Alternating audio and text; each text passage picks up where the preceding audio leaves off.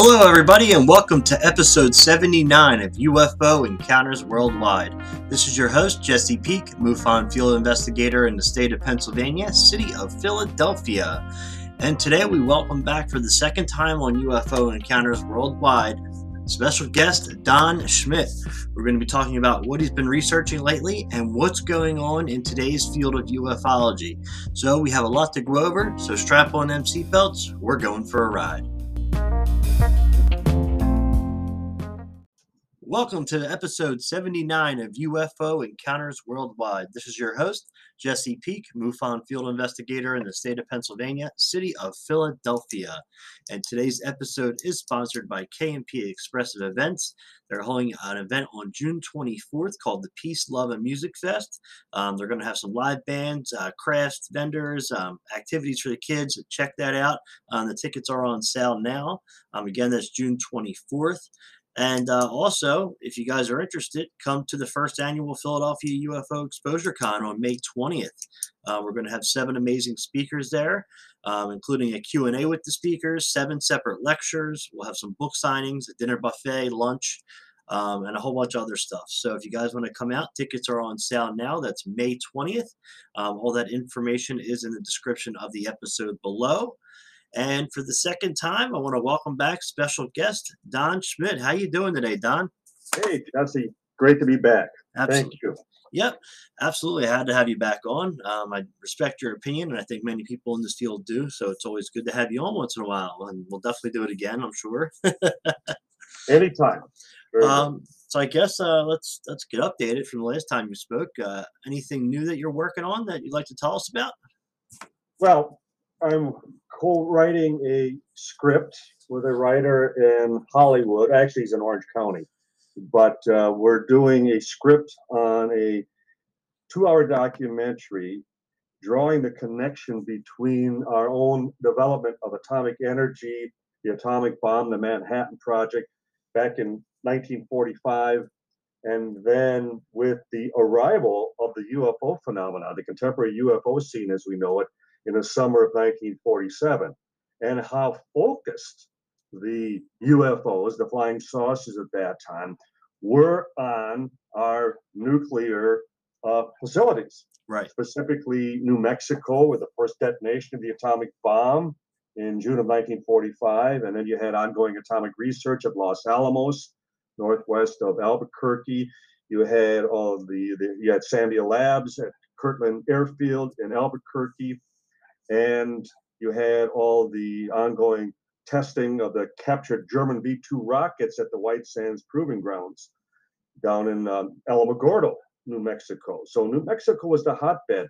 And according to the Air Force's own Project Blue Book report, there were more UFO sightings through New Mexico at that time than anywhere else. So clearly someone else was very interested in our military potential at that time, and what better place than New Mexico.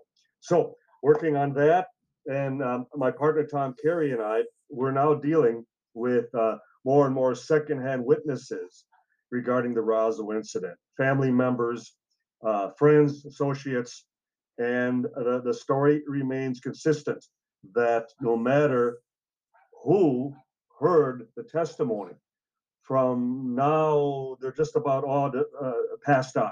The World War II generation is just about all gone, and as a result, we now continue to track down family members, and we're getting more and more deathbed testimonies, and again consistent with the storyline that it was a craft of unknown origin, that there were bodies recovered, and there was a survivor.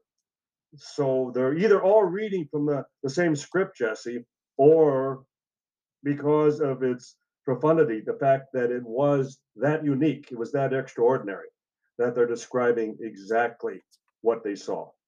That's great to have more people coming out. That's more information that we might not have heard before. So I think that's amazing. You guys are still finding people that haven't come forward yet, that are coming forward now. Well, and the thing is, Jesse, they never really have come forward as much as we've had to seek them out. And that was one of the reasons that, directed us in not only areas of which to focus. Originally with the Roswell Army Airfield Yearbook from 1947, we just assumed, for example, that the MP Squadron, the 393rd, the 1393rd, would have been directly involved. And then we quickly learned that no, they brought in outside MPs, military police, just like the M Squad, the doctors, the nurses at the base hospital. No, they brought in outside doctors and nurses. And so it clearly demonstrated that they were doing all they could at the time of the incident to keep the initial personnel at Roswell out of the picture because it would have been a beehive of talk after the Right. recovery operation. Right. And this way, by splitting everybody up, and it was just like where we found that they would piecemeal, they would grab a soldier from this unit, another soldier from this squadron. And when the dust clears, you go back to your barracks, you go back to your unit, and you have nobody to exchange notes with. Right. Because you're the lone individual.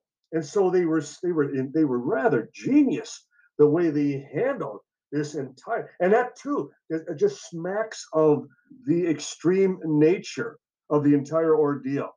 That they realized that all they could do was contain it the best they could, and the fact that witnesses already had talked to the press, that they had to make sure that the media cooperated, that they shut down not only the media through Roswell, but also through the entire state of New Mexico at that time.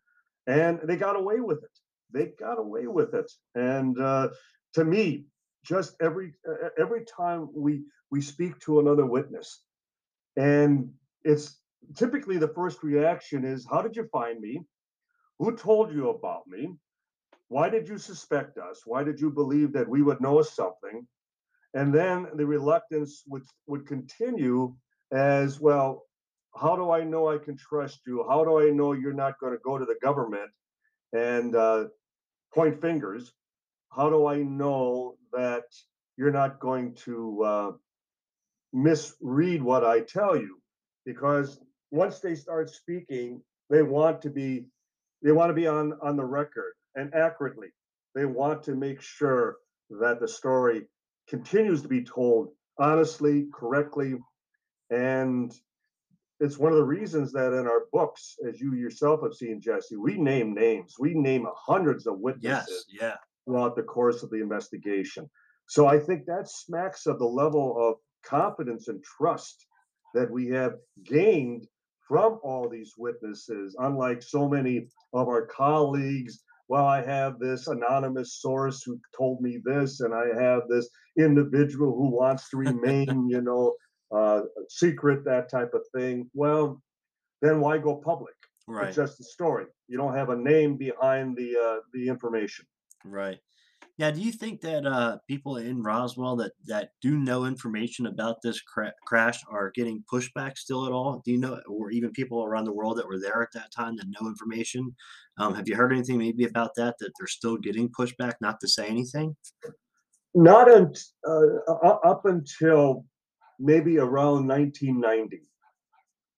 And that's what's interesting is that just imagine that for over 40 years, they were being warned, they were being threatened with speaking out on this. And I think the best example was the late First Lieutenant Walter Hott, who was the public information officer at the base at that time. And he was the one who wrote up the press release after it was dictated to him by the very base commander at Roswell, and that was Colonel William Blanchard. And Walter and his wife, Pete, as she was called, they both described to us that for over 30 years, they would get phone calls at all hours of the night from two different sources, warning them not to say a word, to keep their mouths shut about the Roswell incident. Walter's wife would pick up the phone at 3 o'clock and she would be told, "Now you make sure your husband doesn't say a word about this in public." And so that hardly sounds like a weather balloon that Yeah, right. Threats of physical violence if you speak out about a weather balloon. I mean, I think recently what has happened in the last month just smacks of the ridiculousness of their being concerned about balloons Yes. and firing and shooting them out of the sky as if there's some threat. But nonetheless, we're still expected to believe that Roswell, now going on 76 years, was nothing more than a balloon device that people were threatened for decades over. No, Right. no, never stand up in a court of law. Right. So the gentleman that transferred the crash debris, supposedly, he was Brigadier General Thomas DeBow. Um, does anybody know what happened after he dropped the debris off? Has anybody ever tried to contact him, or that you know Oh, of? well, the late Stanton Friedman and I met with him on a Really? number of occasions, personally down at his home in Orlando. And then after he had passed away, he was a brigadier general at that time. Right. And we had met with his wife Mary on another occasion, and I spoke to her over the phone a number of times. And I have a handwritten letter from General DuBose talking about how that was not the real material that was photographed in his boss's office, Brigadier General Roger Ramey, who had the balloon press conference, and that they did not see the actual material because a good portion of it had already gone to Washington 2 days before. Wow. And the materials that arrived that afternoon with the head of intelligence, Major Jesse Marcel, were not brought into the office and displayed to the press. They were transferred to another plane that then went directly on to Wright Field in Dayton, Ohio, for testing and analysis.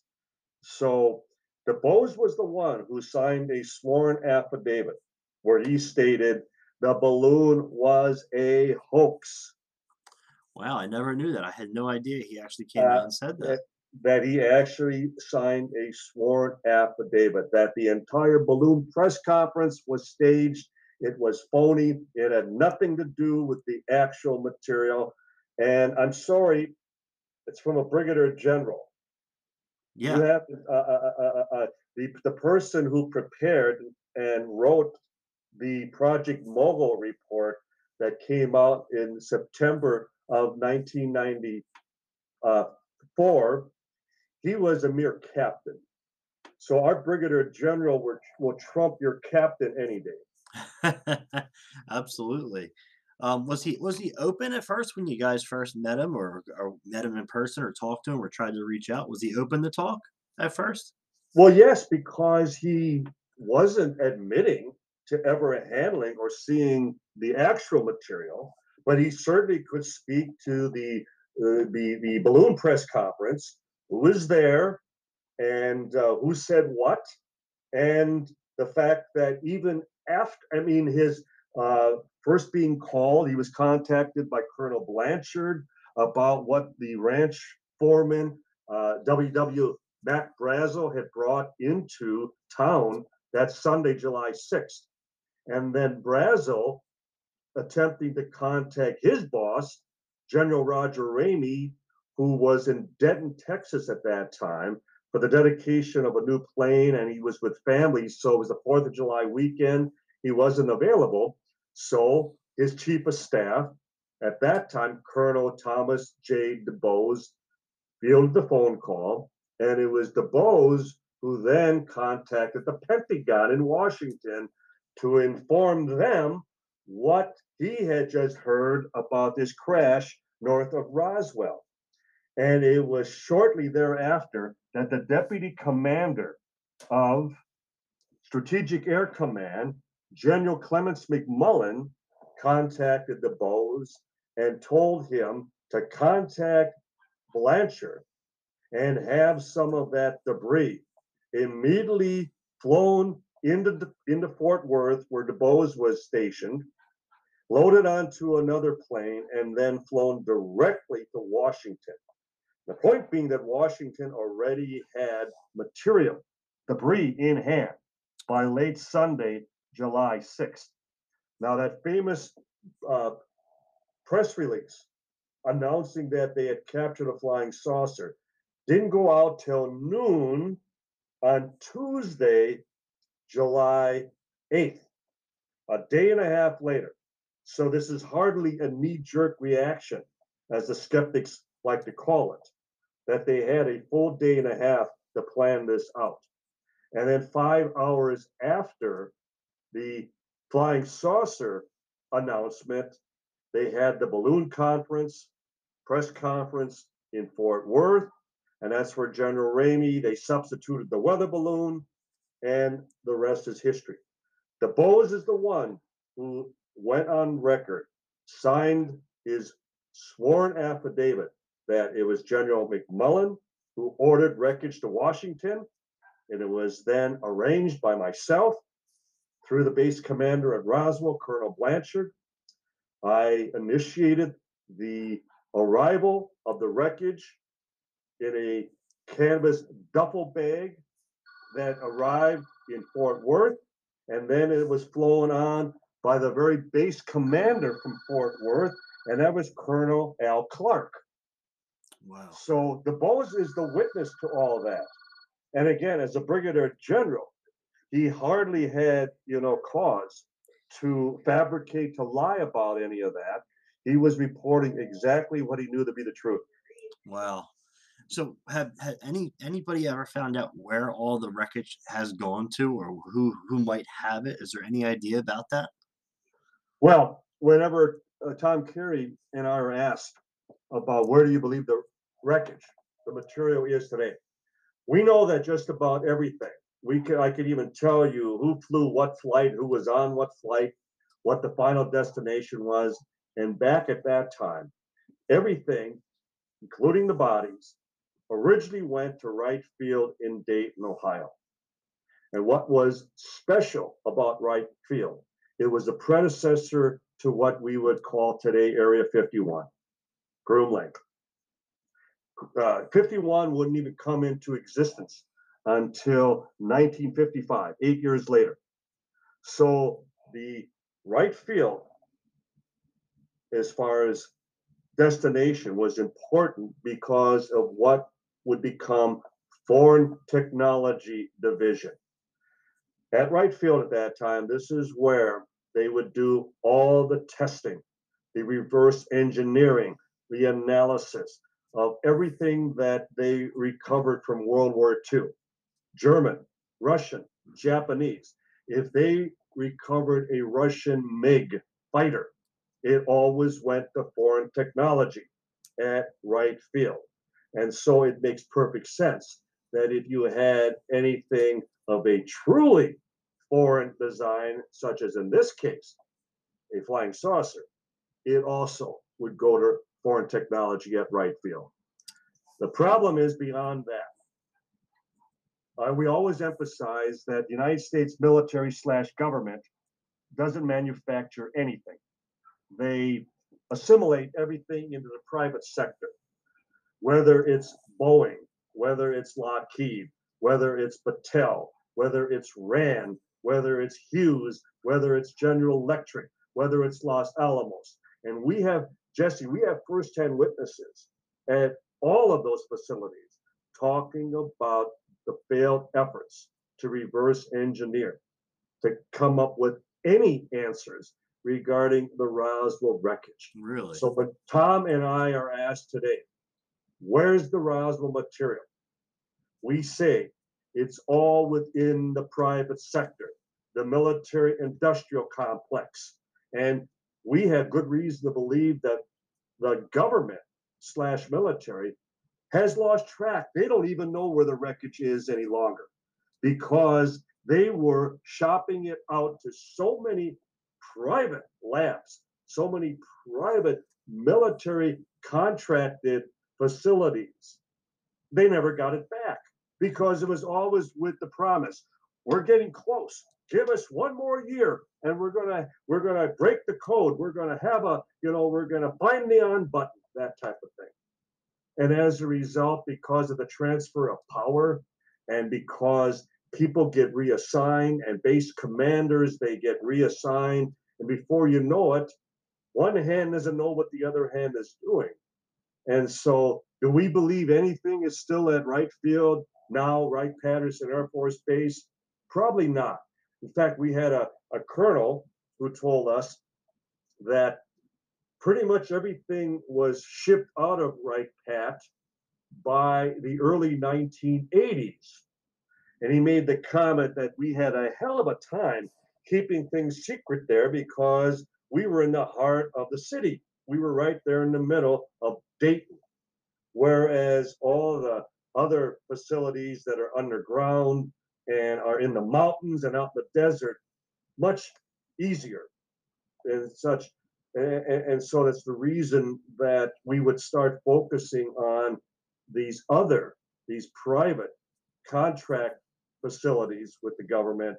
And that's where we came up with the first 10 witnesses at Lockheed, Boeing, Battelle, and so on. Yeah, it makes perfect sense putting it in the private sector like that. I mean, you can't even file a FOIA request to find the information because it's in the private sector. That is absolutely correct. Yes, yeah, they are exempt from FOIA. So it's a perfect hiding place. And let's keep in mind, too, the government / military, they don't manufacture a single boat, ship, tank, plane. It's all from the private sector. So Right. That's why, it makes perfect sense. It's mind-blowing thinking like that our military is not even doing that for us, and it's all coming from the dark side in a way. Yes, the military-industrial complex that President Eisenhower warned us about back around 1960. Yes. Wow.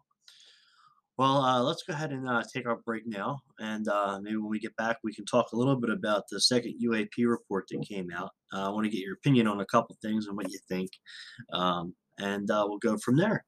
Very good. So we're going to go ahead and take our commercial breaks, and we'll be right back after the break.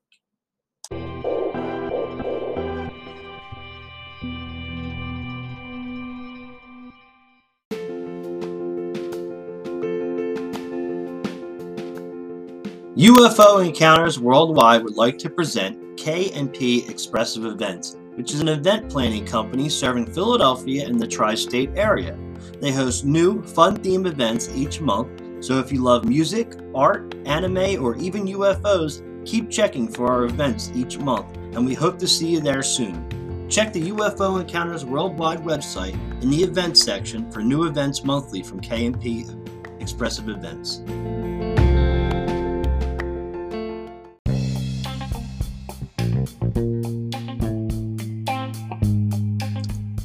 For the first time this year on May 20th, 2023, we'll be holding the first annual Philadelphia UFO Exposure Con. We have 7 amazing speakers, including Joe Foster, Robert Spearing, George Filer, Frank Chili, Eric Mintel, Bill Burns, and Tom Carey. We'll also be holding a Q&A at the end of the day. We'll have dinner buffet, a light lunch hors d'oeuvres, book signings, merchandise, and a cash bar. So come on out on May 20th, 2023 from 12 p.m. to 10 p.m. Eastern Standard Time. You can order your tickets in the description of the episode below. We hope to see you there.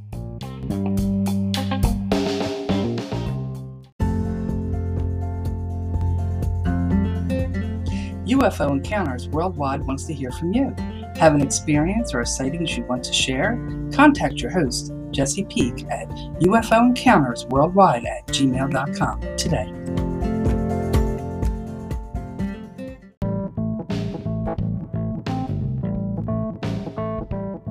UFO Encounters Worldwide has an official website for the podcast. You can go to ufoencountersworldwide.wordpress.com to go check out our website. There's articles on the UFO phenomenon. You could follow my travels, see where I've been, and what conferences are coming up. That's again, ufoencountersworldwide.wordpress.com.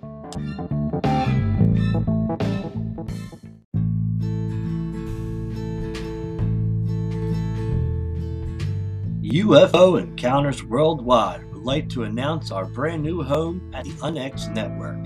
Listen to us every Saturday at 8 p.m. Eastern Standard Time to hear UFO Encounters Worldwide podcast. That's on the UNX Network.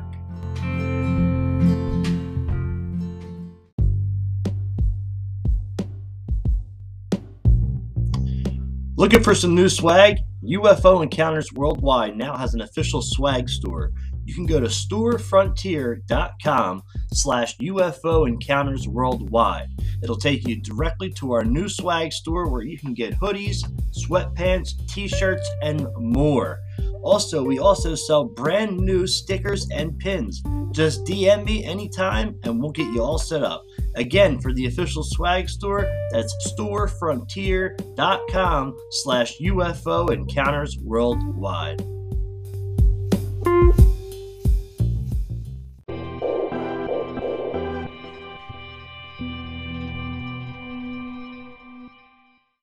All right, welcome back to the second half of UFO Encounters Worldwide, episode 79, with our special guest, Don Schmitt. Welcome back for the second time.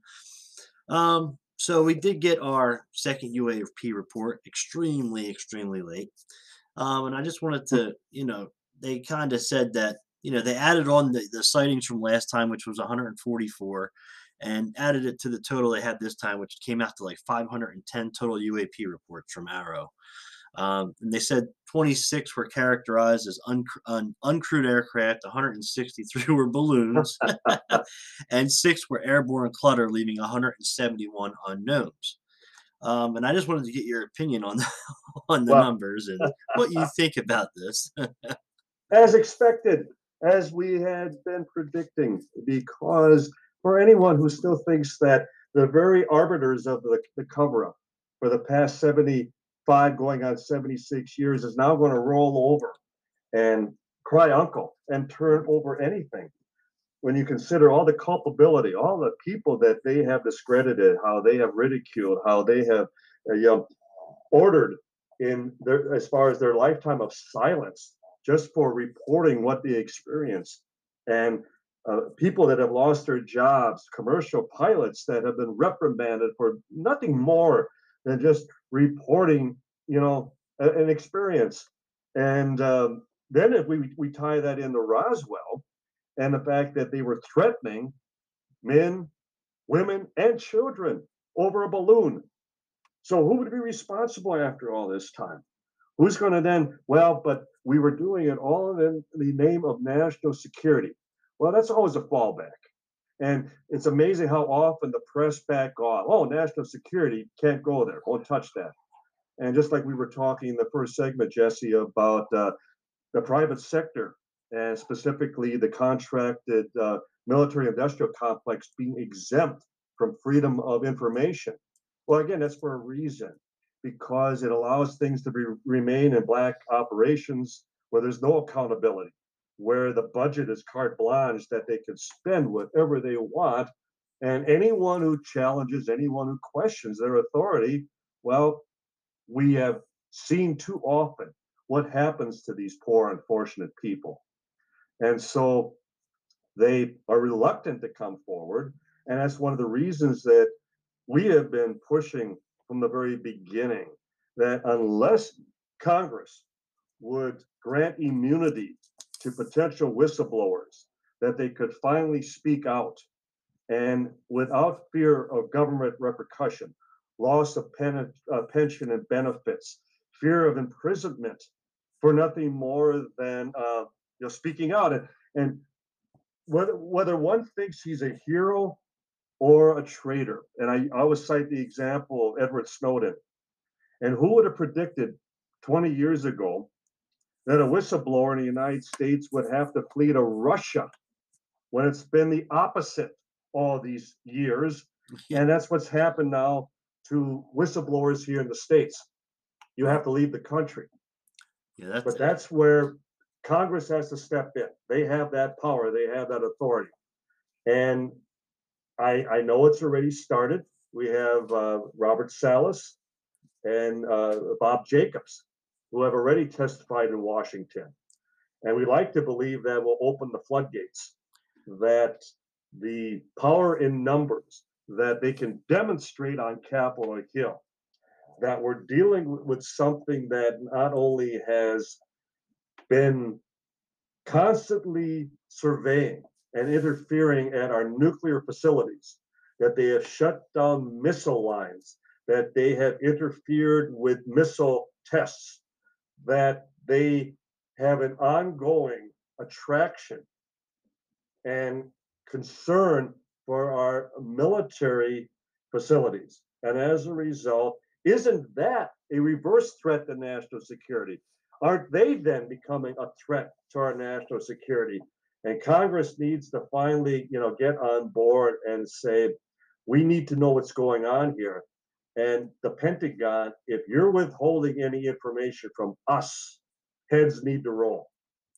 Yeah, I completely agree with you. And I thought it was funny how in both these reports, they only go back to the early 2000s, and they don't go really back before that. And in my opinion, it kind of seems like they're doing that purposely so they don't have to answer for all the repercussions of their Exactly. actions. Exactly. And this way, they're able to contain the phenomena within the last 20 years. And their fallback can still be Russia. It can still be China. It can still be, our own technology. But if you go before that, just imagine if they were to go back to 1947, where the sky was pristine, where both jet and rocket propulsion were in their infancy. There were no satellites, there were no drones. I mean, the only thing they could come up with back at that time were balloons. Right, right. But I'm sorry, balloons that are defying the laws of physics, balloons that are able to outmaneuver anything that we had in our airspace back at that time, balloons that demonstrated just the most fantastic speeds beyond our own aircraft at that time. And there too, they're demonstrating that they have to continue the deception by not even acknowledging the phenomena before 2004. And we're the ones that are still crying foul. And so should Capitol Hill. They should go, wait a minute, what about everything going back to 1947? What about the Malmstrom incident that happened in 1967? What about these other incidents involving nuclear facilities that go through the 1960s? And that's where we need more of the Bob Salases and the Bob, as far as Jacobs, to be called in to testify, to go on the record, to be sworn in, and to testify that this is what we personally saw for our own eyes. Right. And I also thought it was funny how they in the first report and the second report, they continue to say they have no knowledge of any UAPs and our U.S. aircraft coming into contact. And I Precisely. and I think that's absolutely ridiculous. I mean, you just look at the history alone, you'll see there's been plenty of encounters and actually a few casualties. Well, exactly. And the fact that uh, military personnel, scrambled aircraft, have been ordered to even fire, to shoot down UFOs Yes, over the Capitol too. over the Capitol, and that was in 1952. So again, you're playing us for fools. But unfortunately, we're dealing with the novice media. We're dealing with a lot of even young people within the UFO community who don't know the history, who have no concept of just the richness. The best UFO cases of all time happened through the 40s, the 50s, the 60s, and the 70s. In fact, as we both know, Jesse, the last true wave of UFO sightings took place in the fall of 1973. Now, granted, there have been pockets and we've had upswings of sightings that time, but we're talking about a flap, a wave of where UFO sightings just transcended from one coast to the other. And the last one was the fall of 1973. Wow, how convenient. None of those are included as far as in the UAP report. Again, you are absolutely correct. It's for a reason, Yes, absolutely. because they'd have to then deal with the fact we weren't dealing with drones, we weren't dealing with sophisticated aircraft at that time.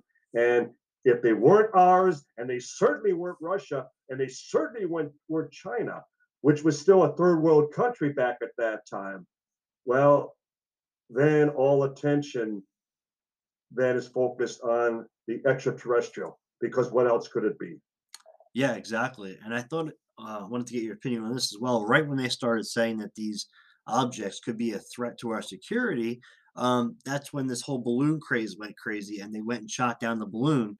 And I feel like it was meant to kind of show that these things are not a threat to us, and the government is in control, if you know what I Yeah, mean.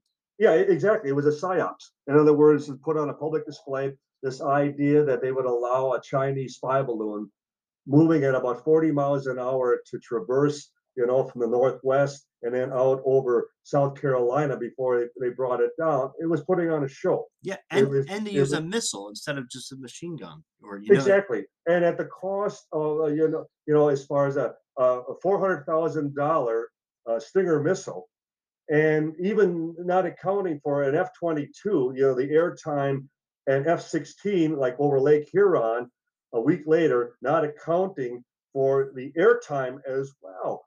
And it's like people are starting to wake up. They're starting to get it. And the notion that, well, you put it down out over the ocean. Okay, fine. And then part of the payload sinks down to the bottom. So then you have to conduct a recovery operation. And then for the other three, we don't know if they're balloons because the Pentagon never acknowledged that they were balloons. We don't know what they are. Yet they're two. I mean, they're showing all the characteristics of a balloon. They're moving along the jet stream. And how convenient that we put it down in an area of north of British Columbia in Canada that, well, it's in a very, very, as far as unpopulated area that we can't, risk going up there this time of year because of the conditions. And the other one over Lake Huron. And it's like, please, please, please. I mean, stop it. We're not all that ignorant to what your game plan is and all this. Yeah, And unfortunately, once again, the media, they fall for hook, line, and sinker. As we both know, Jesse, the UFO community was not using the term UAP or UFO throughout that entire situation. The Pentagon was, Washington was, the media was. We weren't. So you are spot on. They were trying to downplay the entire UAP situation by saying, see how easily even something as mundane as a $12 hobby balloon from Illinois could be mistaken as a UAP. Hogwash, pure garbage.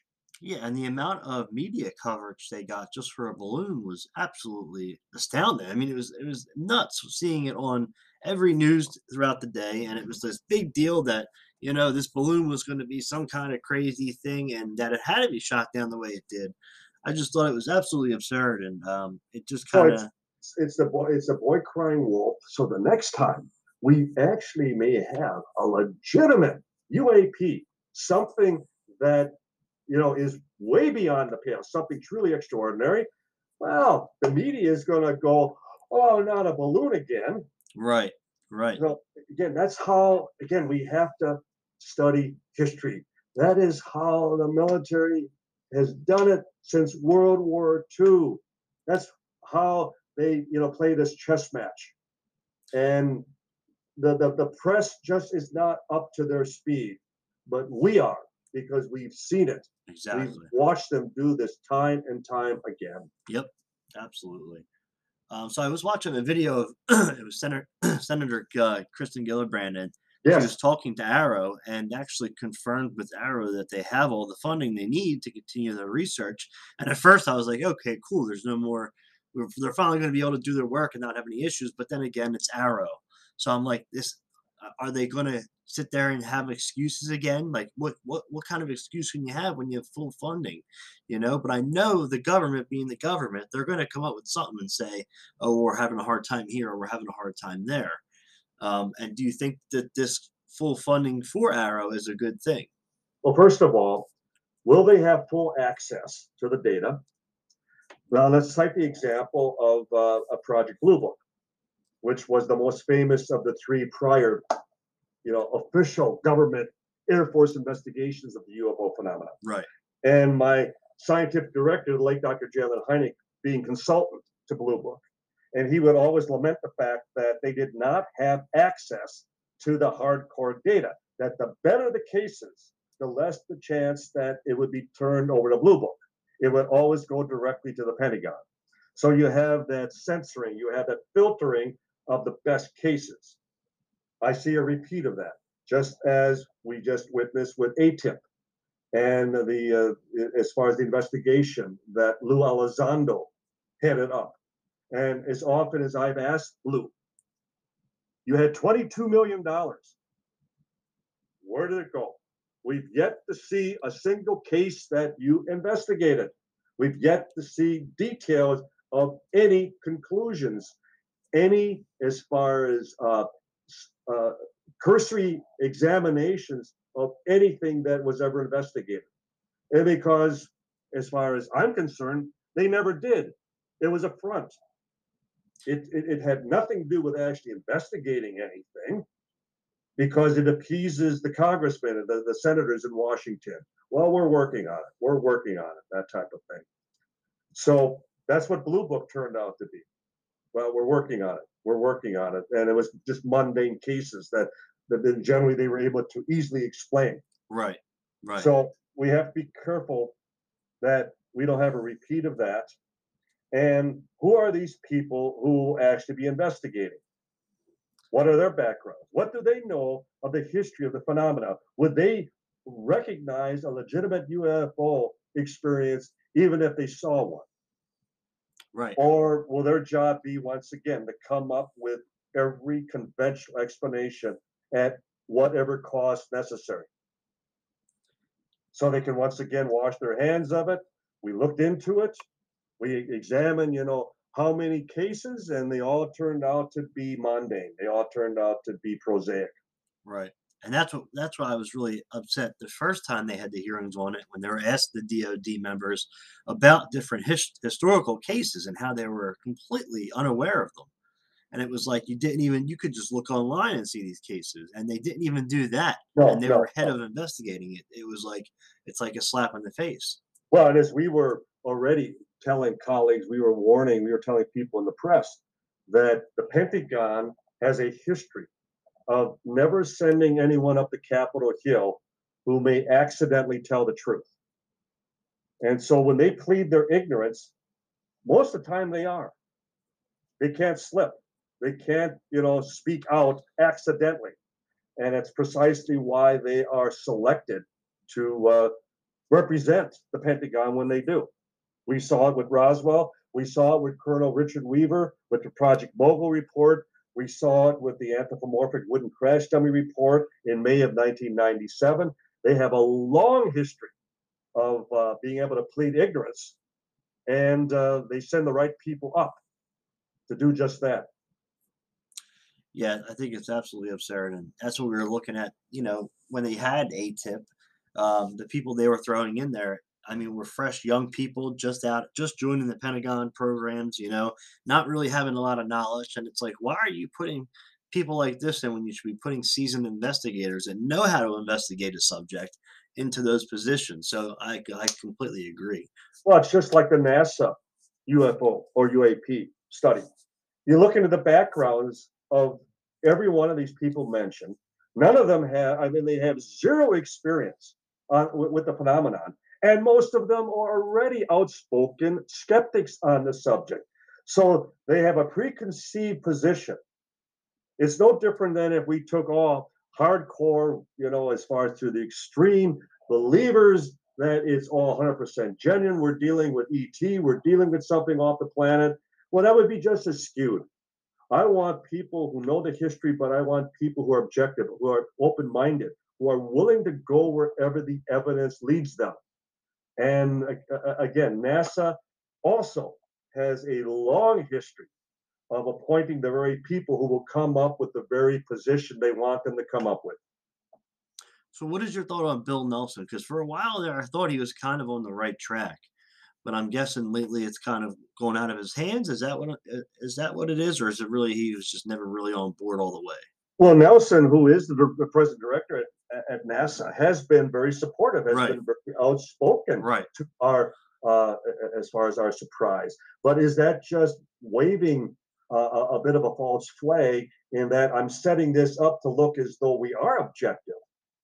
And it juxtaposed to if he were totally outspokenly negative about the reality of the UFO phenomenon, and then we would be crying foul before the project would even start. So we have to, again, we'll have to wait to see which direction they go, and we'll especially have to watch to see if they go counter to the Pentagon's position on all of this. Just imagine if NASA would finally demonstrate that there are more mavericks involved as far as in trying to demonstrate the reason that we should be exploring space, because we have neighbors. There's someone else out there. Why don't we, as far as follow their lead, as far as in space exploration?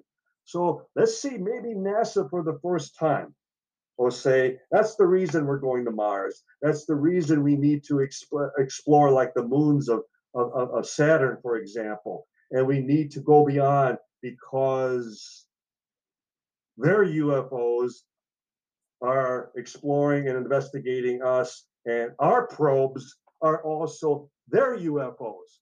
Right. Absolutely. So yeah, it looks like I just wanted to mention this before we get to the end here. The first report, I think it was a total of 9 pages, and then if you exclude the appendixes and the front page, it came out to like 5 or 6 pages. Well, they did the same thing this time. It was only 2 extra pages this time, 11 total, but 3 appendixes, a cover, and a title. So they sure know how to waste paper when they're doing these reports, Don. Typical bureaucracy. Yep, yes, absolutely. So do you want to tell? We're at the end. Do you want to tell everybody where they can follow you and your work, and what they can look forward to? Well, our books are all available at Barnes and Noble, Amazon, Books.com, all fine bookstores around the country. I'm finding more interaction on my Facebook page, which is Donald Raymond Schmitt, SCHMITT. So I appreciate the interaction in that regard. I post things every day. And we have the International UFO Museum in Roswell, which has become the UFO Mecca from all over the world. So we always invite people to plan their travel, their vacations accordingly, and come by and see us there.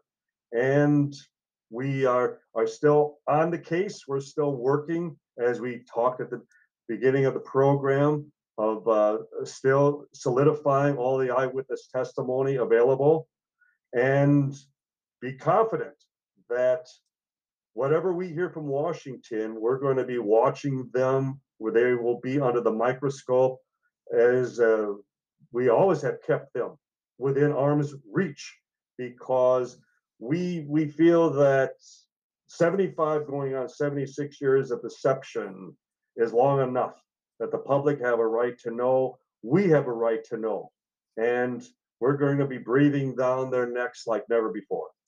Good. I absolutely hope you keep doing it, and I love the work that you and Tom are doing. I think it's excellent. You guys are definitely role models for guys like myself coming up and getting in the field, and I appreciate everything you guys are doing. I got 2 of your books coming on the way, actually. I got your new Revived Witness to Roswell. The 75th anniversary, yes. Yes, and then I also have the Children of Roswell coming as well. So I'll look forward to reading them. And one day I'll have to get you to sign them, because Tom's going to sign them. So one day we'll have to meet up and have you sign them as well. Absolutely, absolutely. I look forward to that. Awesome. Thank you, Jesse. All right, well, I want to thank everybody for tuning in to today's episode 79. Please go over and check out our sponsor, KMP Expressive Events. You can see their new monthly events on our website at ufoencountersworldwide.wordpress.com. And also, come to the first annual Philadelphia UFO Exposure Con on May 20th. You can get all the information in the description of the episode below. Well, I want to thank everybody for tuning in. And until next time, remember to keep your eyes in the sky.